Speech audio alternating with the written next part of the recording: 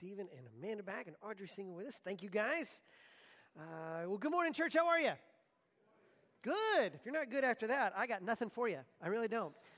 I mean, seriously. Hey, listen, before we get started for today, I want to let you know about something that's coming up in a couple weeks. It's something we do every year.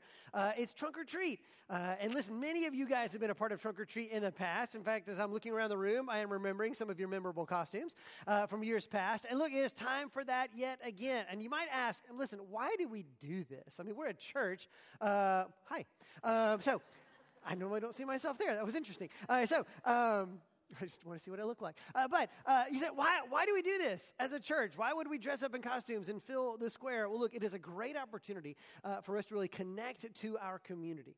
If you came to the festival yesterday, you saw how many people just come into the area. People who might never come here on a Sunday morning will absolutely come and take candy from us. Especially when it's free. They will. They'll bring their children. And we get an opportunity to interact with them, to share with them, to meet them. You might reconnect with somebody you haven't seen in a while. It's a great opportunity to say, hey, man, why don't you come and hang out with us? We're not normal, but we're a lot of fun, all right? Come see us on a Sunday morning. It'll be great.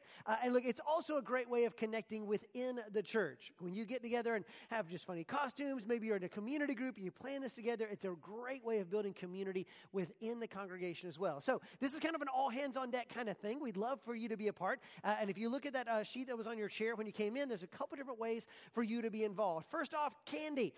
We want to give this candy to people. They're all going to come for that. So if you're going to do a trunk, man, bring some candy, but we want to help you with that. And if you can't do a trunk or can't be a part of it, what you can do is maybe when you're buying candy for Halloween, just pick up an extra bag and you can come drop it off at the table as you're coming in. You might have seen it this morning and say, hey, I want to provide some of the candy for Trunk or Treat. Secondly, you can say, hey, I want to do a trunk. And we really need a lot of us to do this. It takes about 20 some odd cars to really fill the square. And so if you have any inkling at all, we do need your help.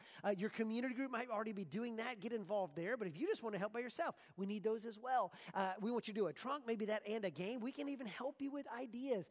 Sign up with Sandy. We can talk to you about things that have been done in the past, things that will be great. We want to help, but we need you to help us in pulling that off. And then thirdly, volunteer.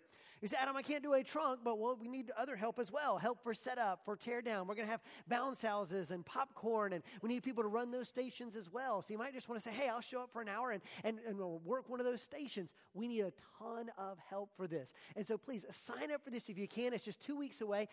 You can sign up with Sandy. You can sign up and talk to one of us. We'll get you signed up as well. But I am very excited to see all the creativity you guys are going to come up with. But be praying that it's an opportunity for us to connect with a ton of people in our area. I kid you not. In the past 2 weeks, I've had 2 people say, oh yeah, I remember meeting you. You were Maui last year. And that's when they met me for the first time, was hanging out, doing crazy things out here. And they're now kind of hanging out here. So going to be a great event. Can't wait to see how you guys get involved.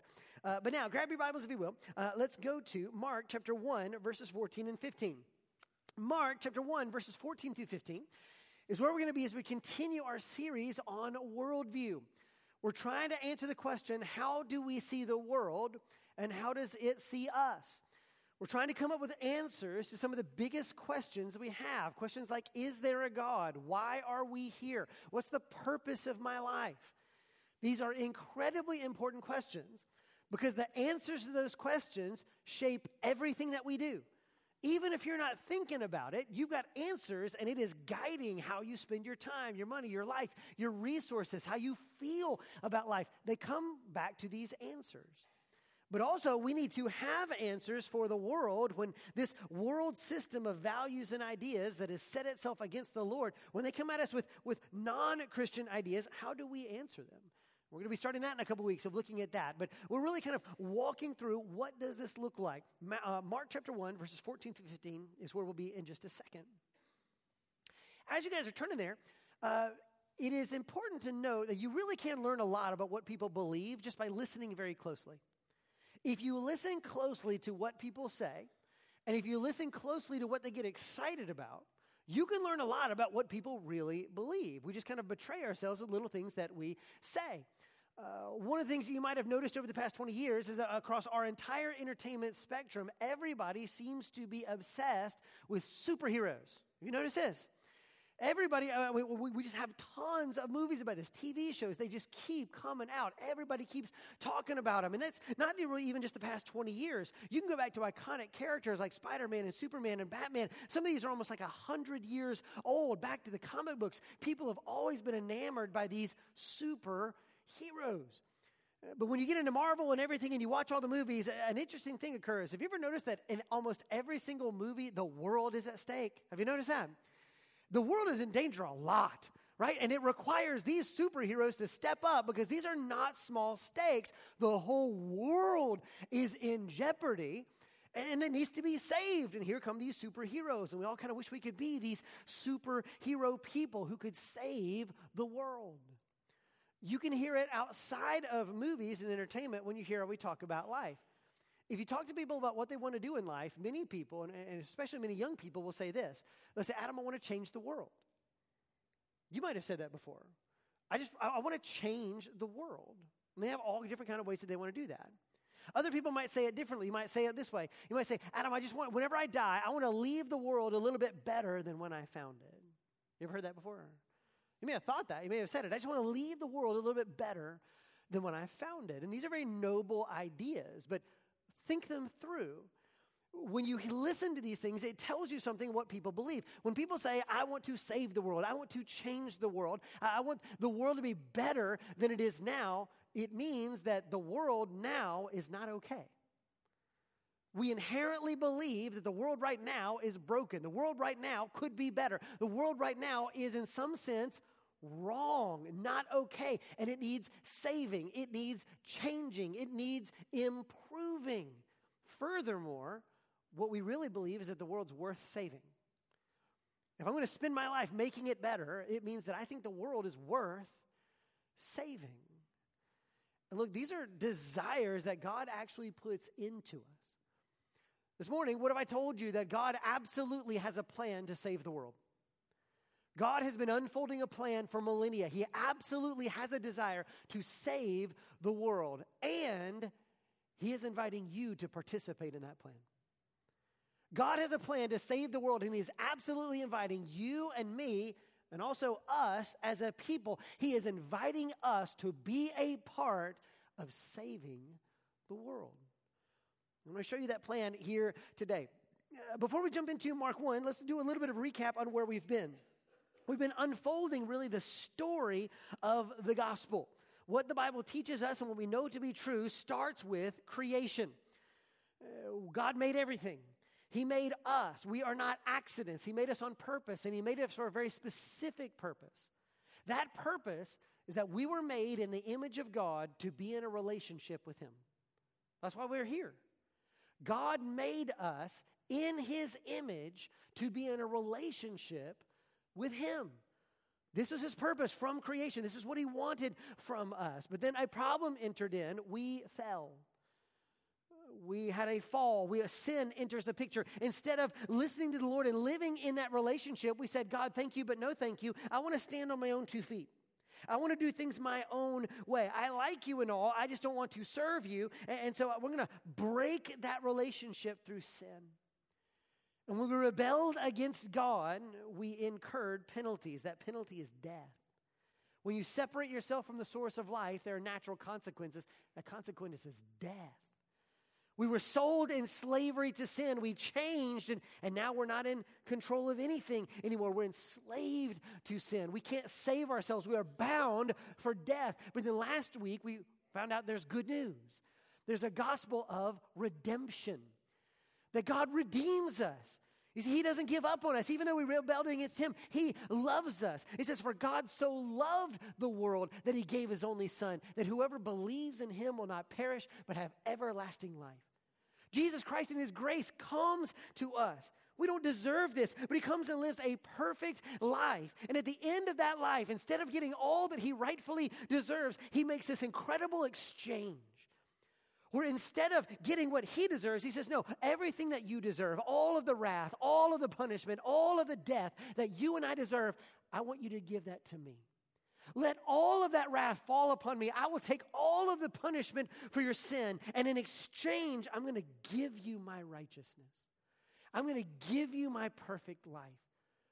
We don't earn this. We can't make up for it. We can't pay it off. We just receive it as grace. God gives us brand new life in him. And when he rises from the grave, now that we find ourselves in him, guess what? We have a restored relationship with the Father. God has restored a pathway where now we can live in him just like he made us for. He has redeemed us. This is the gospel.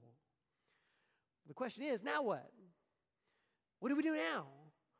In between the time where the second coming happens and we go live with Christ in eternity forever, what do we do now?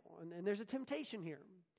There's a temptation for us, instead of living in that relationship, instead of growing in our relationship with God, instead of living out our created purpose, we can fall into error. The first is the Corinthian error. The Corinthian believers, they loved God, they became Christians, but they had this idea of like, well, hey, I'm saved, and so I can do whatever I want, right? I mean, I'm not going to hell, and so I can just send my guts out. Everything's fair game now, right? Surely that's okay. I mean, I'm a Christian, so I can do whatever I want, right? No. How could we do such a thing? Jesus Christ has paid for every one of our sins. It cost Jesus Christ for every one of our transgressions. If we love the Lord, if we've been saved by the Lord, how can we possibly continue to live in sin? How could we possibly just cavalierly do whatever we want, ignore our relationship with God, and just run after sin? If we are believers, how in the world can we possibly fall into this error? The second error is the Galatian error. The Galatians were a very different kind of church. They were filled with wonderful type A people who said, hey, listen, okay, I got saved. This is really good. And listen, I want to make sure I make God proud. And so I want to do everything right. And so listen, I'm going to take that grace, and that's awesome. But I also want to do the whole law. I'm going to get everything right. I'm going to do every single rule there can be. And they are just killing themselves trying to do all these different things. These are my Enneagram 1s. These are my type A. These are my entrepreneurs. These are the I can make it happen type people. And he said, I can work all of this off, but they are literally crushed under the burden of the law once again. To which Paul says, no, you already have it. God has given you salvation. You don't have to earn it. It's a gift. And even when you don't do it perfectly, God's grace came at the beginning. God's grace is still here. You can live in this relationship with God knowing he has already saved you. You are in his grace. You see, both of these errors ignore the relationship. Both of these errors come back to me. I'll do whatever I want. I'll fix myself instead of living in the relationship of the Lord. We say, well, then what is my life supposed to be about? Well, he actually tells us in 2 Corinthians chapter 3. Look at this. 2 Corinthians chapter 3, verse 18. Paul says, and we all with unveiled face, beholding the glory of the Lord, are being transformed into the same image. You know that word? From one degree of glory to another. For this comes from the Lord, who is the Spirit. Remember, we were made in the image of God to be in relationship with him. Well, look what he's doing. As we live in Christ, slowly but surely, over time, God is transforming us. He is restoring that image. He is making us like him. And so as we live as believers, we ought to be growing in our life with him. This is why we talk about maturity so much here at Double Oak Community Church. It's one of our core values. We want everybody growing in their relationship. We're not perfect yet. I'm not. You're not. We as a church are not. But we're growing. We're becoming like him. We are being transformed into his image from one degree of glory to another. This is our life on earth. We are in the process of being restored in him. So creation, fall, redemption, restoration. This is the story of God saving us. But I want you to pan back a little bit. That's our individual story. If you're a believer in Jesus Christ, that's your story of how you came to faith in Christ, of what God is doing in you. He made you, he loves you, he saved you, and he's now restoring you. But now I want you to take your story, I want you to multiply it by 1 billion. Now multiply it by another 1 or 2 billion. There's close to 3 billion Christians on the planet? What is it that God is doing, not just in each of us individually? What's he doing in the world? How is he saving the world? What happens when God is saying, I'm not just saving individuals, I'm saving billions of people. What is it that God is doing? And to understand that, we need to understand a very important word. We've actually been reading it for the past couple weeks. I want to show it to you. It's right here in Mark chapter 1, verses 14 and 15. If you got your copy of God's word, you're already there. And we've looked at this verse the past 2 weeks. We kind of keep coming back to it. It ought to be underlined by now in your scriptures. Notice what he says here. Now, after John was arrested, Jesus came into Galilee proclaiming the gospel of God and saying the time is fulfilled and the kingdom of God is at hand. Repent and believe in the gospel. All right, we've talked about the gospel of God. Last week we talked about repenting and believing. That means to put our trust in Jesus. We want to believe the gospel. But look at this middle phrase. The time is fulfilled and the kingdom of God is at hand. It's almost like he's equating the gospel of God and the kingdom of God and the gospel at the end as if they're all the same thing. God doesn't simply want us to know his gospel. He says, you need to understand that I am building my kingdom. Now, that word kingdom is a little weird for us, right? We are Americans. And as Americans, we are anti-king. We don't do kings. That's how we got started. We don't have a king. We don't want a king. We want to be left alone, to do our own thing. That's kind of what it means to be an American. It's like, man, give me my freedom. And so when you hear the word king, it might feel strange to you. It might conjure up like a Arthurian tale or some other story from way on in the past, but you almost don't even have a frame of reference. Like, how would that work today? How would that work in my life today? But this is incredibly important because God right now is saving the world through his kingdom. And look, when you actually begin to look for the kingdom of God in Scripture, you find it everywhere. This is not a one-off kind of concept. This is a foundational concept in Scripture. There are over 300 references to God's kingdom in the Scriptures. Over half of those references come in the New Testament.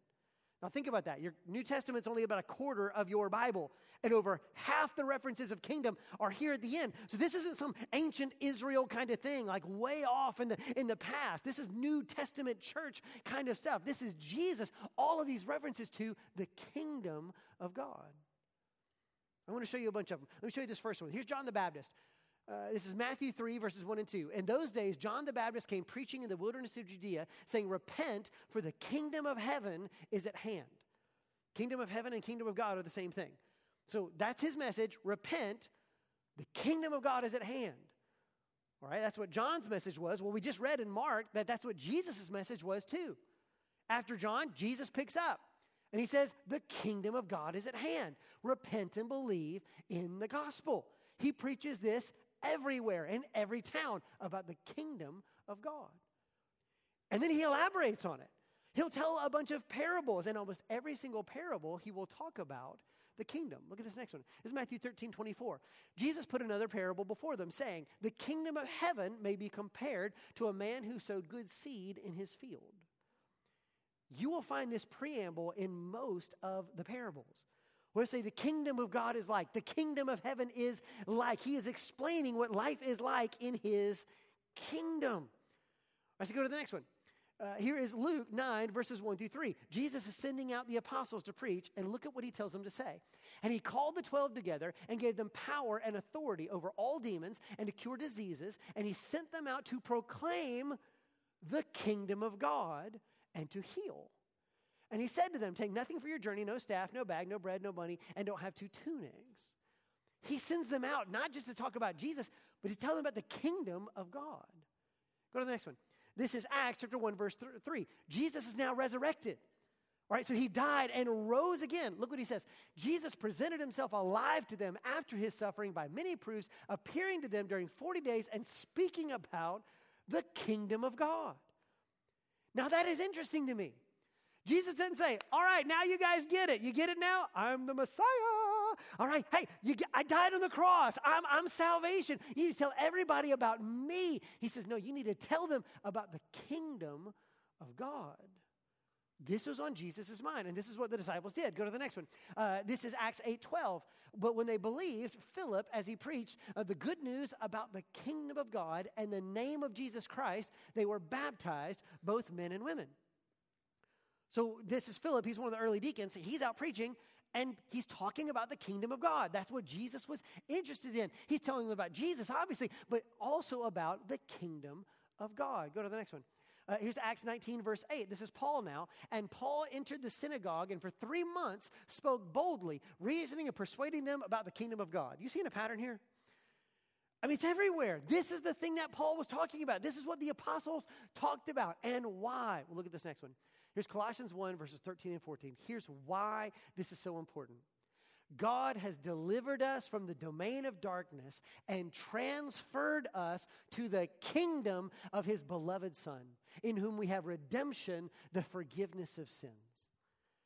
Why is the kingdom of God so important for us to understand? Because when you and I were lost, we were enslaved to sin. We were quite literally in the kingdom of darkness. Sin ruled over us. Satan ruled over us. But Jesus has saved us. He has set us free. But when he set us free, we don't become moral free agents.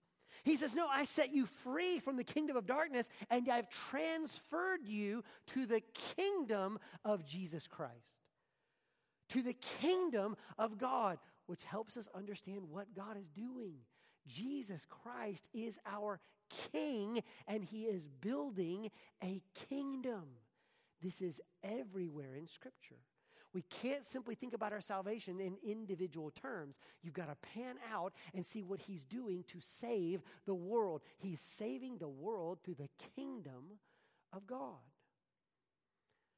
Now let's define this for just a moment. What are we talking about here? What do we mean when we say kingdom of God? What does that actually look like? And look, I'll be honest, there are tons of books that have been written about this. So many different people with all these different ideas about what exactly the kingdom of God is. And I can't possibly give you the fullest treatment, but I think there's a couple things that we for sure can say to describe the kingdom of God. It is this: the kingdom of God is the place where God's will and his ways are supreme. Jesus Christ reigns. And so the kingdom of God is the place where God's will and God's ways are supreme. Here's the second thing. It's where his presence is experienced. The kingdom of God is where his will and ways are supreme and where his presence is experienced. This is what God wanted for us from the beginning. It's what he's going to want for us at the end. And so he says, this is my kingdom. So if we understand the gospel through creation, fall, redemption, and restoration, let's pan out and see how this story plays out for the entire world. It starts with creation. God creates us. He creates everything. He puts Adam and Eve in a garden. And remember, he has a relationship with them. He walks with them in the cool of the day. He is involving them in his work, and he gives them a command. He says, I want you to fill the earth and subdue it. Be fruitful and multiply. Do you see the plan? God has this relationship with his people, and as they grew, his influence would grow. Literally, his presence would cover the world through them. They would take this relationship where they live in one another, and this would literally cover the world. This was God's design from the beginning, but then we fell. We became anti-king people. It's not just Americans, it's all of humanity. We said, we don't want a king. I'm fine for you to be with me or to be in a relationship with me. I just don't want you to rule me. I want to stand on my own 2 feet. I want to do things my own way. I want to have the freedom to do my own thing. And when we rebelled against God, instead of being in his kingdom, we were sold in slavery to the kingdom of sin and darkness. And you just watch it covering the planet. From Cain and Abel and the very first murder between 2 brothers, to all the sin that proliferates up until the time of Noah. And even after the flood, it continues through Noah. You get the Tower of Babel and all these different things. Mankind saying, we can do this. And you just watch it go from bad to worse. The world is broken. But God never gave up on his plan. He never gives up on the world. And so he's going to start with Abraham. And from Abraham, he creates Israel. And Israel is going to be in slavery, and he will come to save his people, and he will take them out, and he's going to give them these precious things. He's going to give them the law. He's going to say, listen, I want you to be able to live with me, have a relationship with me. And then he gives them something even better. He gives them the tabernacle. He says, I'm going to dwell with you. My presence is going to be with you. He then gives them a place called Israel, a land. They're able to be there, and then even more precious, a temple. And in that temple, God's very presence would reside. Now everybody can come to this place. God's presence is with his people. He says, obey my laws, and hopefully, maybe what's going to happen is my presence through you is going to cover the planet. But it didn't work out like that, does it? If you've read the Old Testament, what you'll quickly realize is that we are terrible. And we sin a ton. And try as they might, and even as sincere as many of them were, they just could not obey the law. They could not do this themselves. God gives sacrifices, but there are never enough sacrifices to cover all of the sins. And God's presence, even though everybody is trying to stream here and they pilgrimage to Israel at different festivals throughout the year, it's just not covering the planet. Until God, which what he knew from the very beginning, sends his son. Jesus Christ sends his son to save the world. For God so loved the world that he gave his only son, that whoever in this world would believe in him, put their trust in him, they would not perish, they would not die in that kingdom of darkness, but no, they would have everlasting life in the kingdom of God. Jesus Christ comes and he gives his entire life to save us. And now he has opened up a pathway, not for just the Israelites, not for just a few people, but for anybody who would put their faith in Jesus Christ. There is now redemption. There's redemption in Jesus Christ. We've got creation, fall, redemption. Jesus has come to save the world. Now anybody can come and be a part of him. Anyone can be saved. But now what? Well, when Jesus Christ comes and redeems us, something transformative happens. Something incredible happens. Remember, God wants a relationship with us. God's kingdom is the place where his will and ways are supreme, but it's the place where his presence is experienced. When Jesus Christ rises from the grave, he says, no, I'm going to be in you. I'm going to put my Holy Spirit in you. You're going to be in me. God's presence comes to live in his people. And he did something incredible with us as a whole. Look at this. This is in Ephesians. Listen to what it says here. Ephesians chapter 2 says, so you are no longer strangers and aliens, but you are fellow citizens with the saints and members of the household of God, built on the foundation of the apostles and prophets, Christ Jesus himself being the cornerstone, in whom the whole structure, being joined together, grows into a holy temple in the Lord. In him, you also are being built together into a dwelling place for God by the Spirit. Do you know what God is doing through his church? As Jews and Gentiles come to faith in Jesus Christ, as the gospel begins to go forth through the nation, God begins to build this multinational kingdom. But look at the way he describes it. He says, you're not just a kingdom, you're my temple. You are the place where God's presence resides. It's not just going to be in Jerusalem anymore. No, my people will be my living temple. In 2 Corinthians, he'll say it explicitly. Chapter 6, verse 16. What agreement has the temple of God with idols? For we are the temple of the living God. As God said, I will make my dwelling among them and walk among them. I will be their God, and they shall be my people. This was God's desire in Genesis. It will still be his desire in Revelation. How does he accomplish that? Through the church. As God saves us, he begins to put his presence in us, and he builds a brand new temple. You see, when Jesus Christ comes in history, he splits it into. This year, you and I live in the year 2022. 2022 years from what? The coming of Jesus Christ. He has quite literally split human history in two. And when he did so, a massive gravitational shift occurs. It is almost like a spiritual Big Bang. You see, in the Old Testament, everything had a gravitational pull towards Israel, towards Jerusalem, towards the temple. We make pilgrimage. We come back here. Why? This is where God's presence is. Everything is pulling back to here. But when Jesus Christ dies on the cross, something amazing happens. The curtain in the temple rips in two. The barrier keeping us away from God's presence is ripped in two. That doesn't just mean that we can go in. It means that the presence of God is moving out. And where does it move? In every single one of us who've put our faith and trust in Jesus Christ. We are now the living temple of Jesus Christ. But this temple moves. It builds.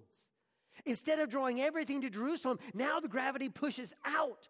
Now God is sending his people out over the world. Now instead of there being one physical temple, he has thousands, no, millions, now billions of temples that God is building, taking his presence, his life, his kingdom out into the world. Not just for Israel, but every man, woman, and child, every nation, tribe, and tongue. Now the gospel can literally cover the planet. His kingdom can cover the planet. How do you save the world? Through Jesus Christ, through his salvation, and through the kingdom of God. That's how you save the planet.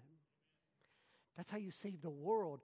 God's plan to save the world is through us. Anybody terrified by that? A little bit concerned? Maybe like this wasn't a great idea. Jesus says, no, this is the idea.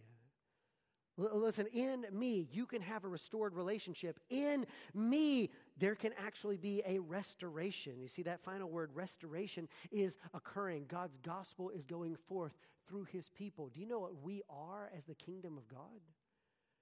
We are the place where God's will and ways are supreme. We are the place where God's presence is experienced. We are to be beacons, outposts in this world where God's kingdom is moving forward, sharing the gospel of Jesus Christ, the life of Jesus Christ with the entire world. God's been doing this for 2,000 years, and his gospel is still going forth out into the world. Does the Lord's Prayer now begin to make a little bit more sense to you? What does he say in Matthew chapter 6 when he teaches us how to pray? He says, pray then like this. Our Father in heaven, hallowed be your name. Your kingdom come. Your will be done on earth as it is in heaven. This is what God is doing in the world. He is building his kingdom where we get to walk in him, live in him, and he is in the process of saving, quite literally, the entire world. This is what he's bringing to us. And so the question is, will we join him in that? Not just you as an individual. This is why God puts you in a church. He puts you with brothers and sisters in Christ. He gives us individual gifts that we get to use together. Will we join with him in his plan of saving the world? And if you would like to be a part of building this kingdom of God, let me give you 3 things that we all need to be doing. 3 ways that we can be building the kingdom of God and join him in his plan of saving the world. The first is this: we build the kingdom of God by living in Jesus. We build the kingdom of God by living in Jesus. Remember the point. The goal is that we would be in relationship with him. This is why he made us. This is what we're going to have forever. And so how do we really build the kingdom? We live in him. We grow in him. We become more like him. We learn of him. We're not just learning facts about him. No, we're growing in an actual, real relationship with him. When we gather together, we get to lift him up in worship. We literally get to grow in our knowledge, our experience, our understanding of the Lord. We grow in our relationship. This is why we lift his name high every single time we come in here for worship. Listen, you can't really expect that when you go out to your workplace or your neighborhoods. But in here, we all come in with a specific purpose. We are all believers in Christ. I hope that you are. We come in for this purpose, to give worship and honor and praise to our King.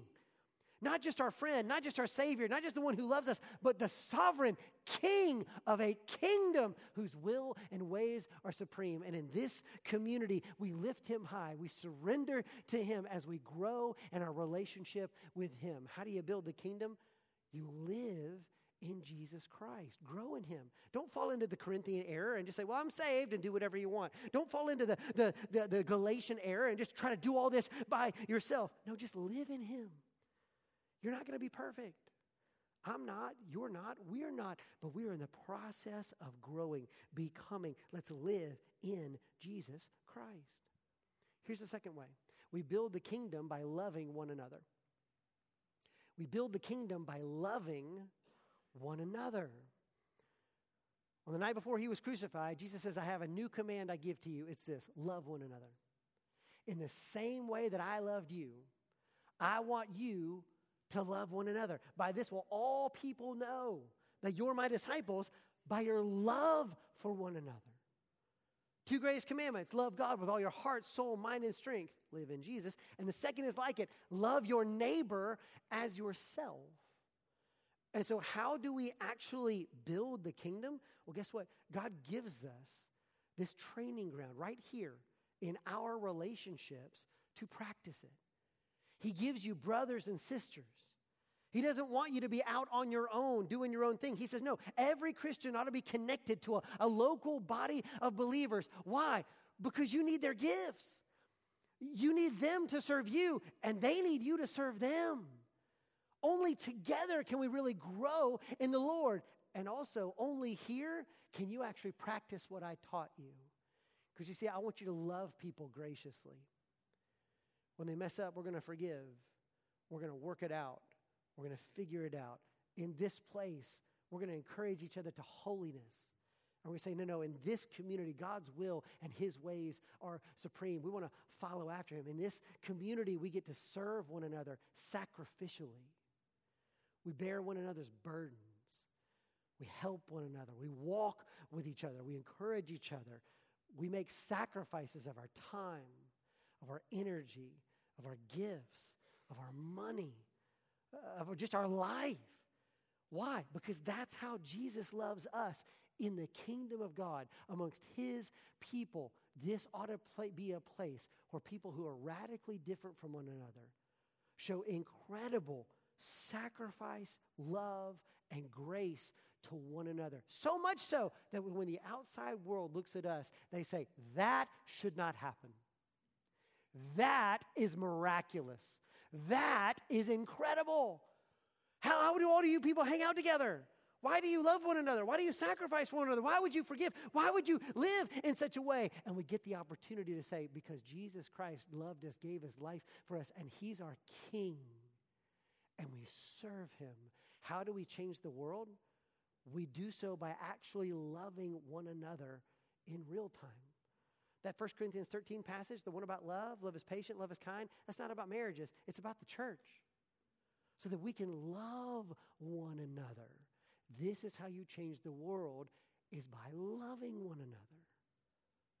Now, I need you to listen very carefully for what I'm about to say, because there's something very important we need to understand with this, because there are some people in the Christian church who have kind of gotten off track with this. And they have a different idea about how you change the world as Christians. They say, no, the way you really change the world, the way you really build the kingdom of God is not through loving one another. That's good, and you just keep that, that's fine. But the way you're really going to change the world is through political power. And if we could just get all of the Christians in power, they could legislate this whole thing, and we could make everything a Christian nation. And if we just had a Christian nation, it would all be fine. It's a phrase you might have heard recently called Christian nationalism. And we are not the first people in America to get sucked into this. People all throughout history have fallen for this error of assuming that the way you actually build God's kingdom is not through the power of his presence and through love, but instead, no, if we just had enough political power, then everything would be fine. We somehow come up with this idea that we're a special Christian nation. You need to understand, as Americans, we're not. We're not. To be a Christian nation, you need two things. Jesus has to be king, and everybody has to be a Christian. That's a Christian nation.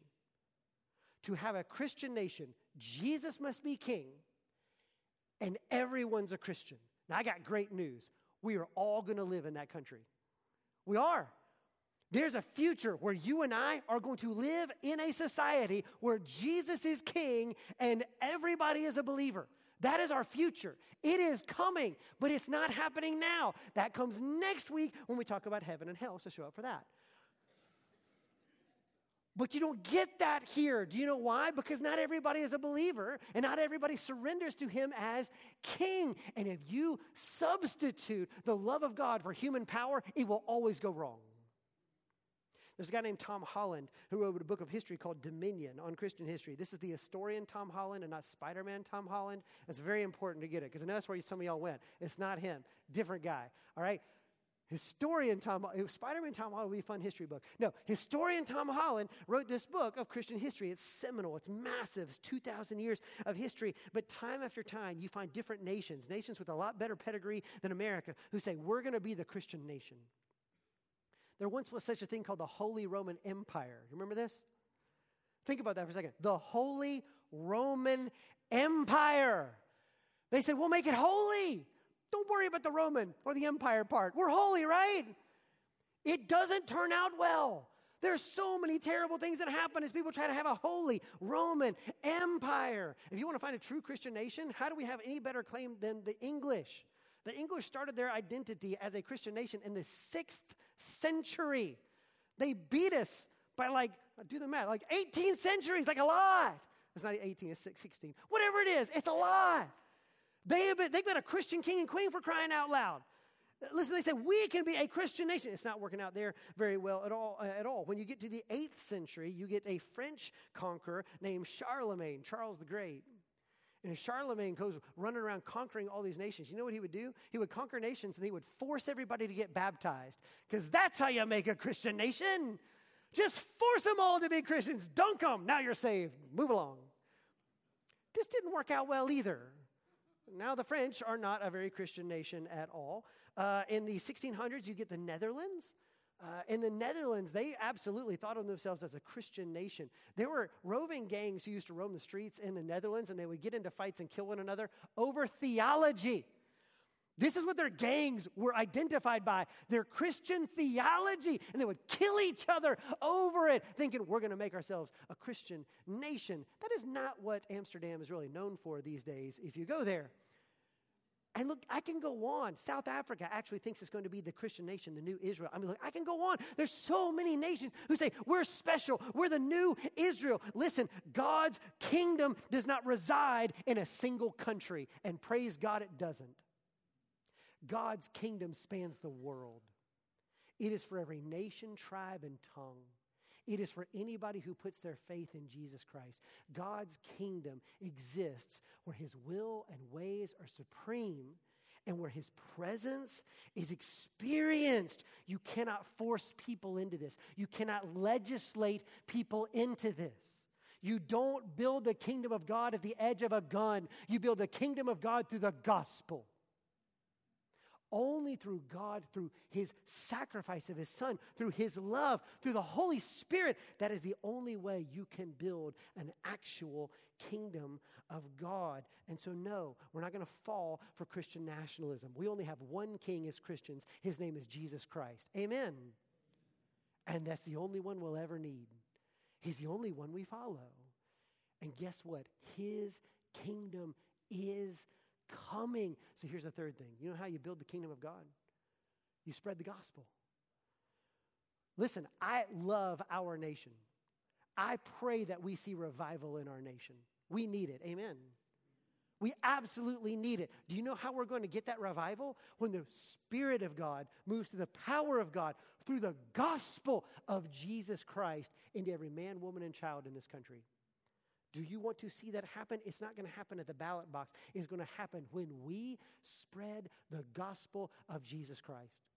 We get to be a part of saving the world. We get the incredible privilege of sharing the greatest news that there has ever been. That you don't have to do anything. You can't save yourself, but God loves you and he'll give you grace. You can be forgiven. You can be adopted into his family. You can live in a relationship with God forever if you'll simply put your trust in Jesus Christ. No matter who you are or what you've done, we get the incredible privilege of sharing the gospel with a world that desperately needs it. I pray that we see a revival in our time. I pray that we see renewal.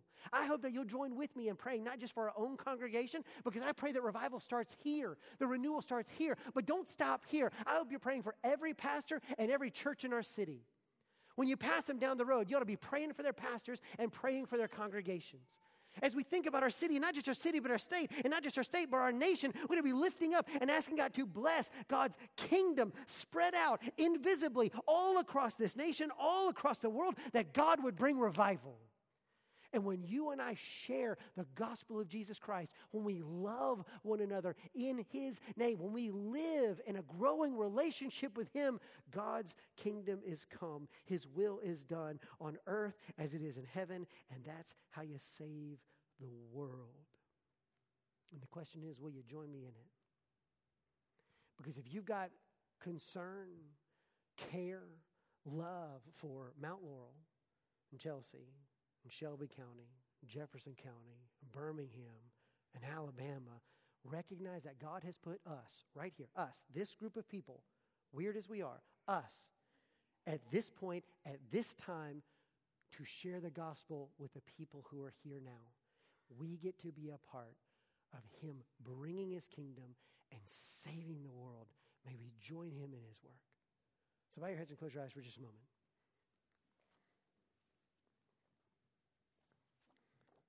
Just a moment, we're going to sing a song of really a prayer asking that God would bring that revival. That he truly would change us. He would transform us, and not just us, but our whole city. But in the same way that we can't save ourselves, we can't change the world on our own.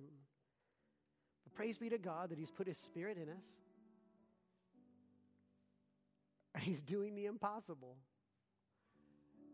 He's using normal people like us to do the impossible, to change the world. This is why we need you to be involved, not just sporadic, but involved. Why? Because we're a part of his kingdom. We have to love one another, help one another, serve as Jesus gives us opportunity, speak his gospel as he gives us opportunity that more people might know him, experience him, and enjoy the life that God made us all for.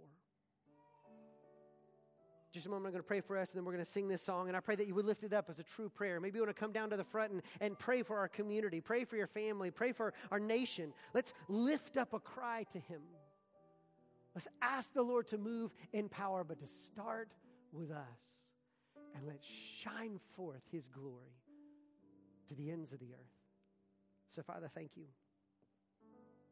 Thank you for the life that you give us that we don't deserve. I thank you for involving us in your plan to save everything. And Father, forgive us when we try to take shortcuts.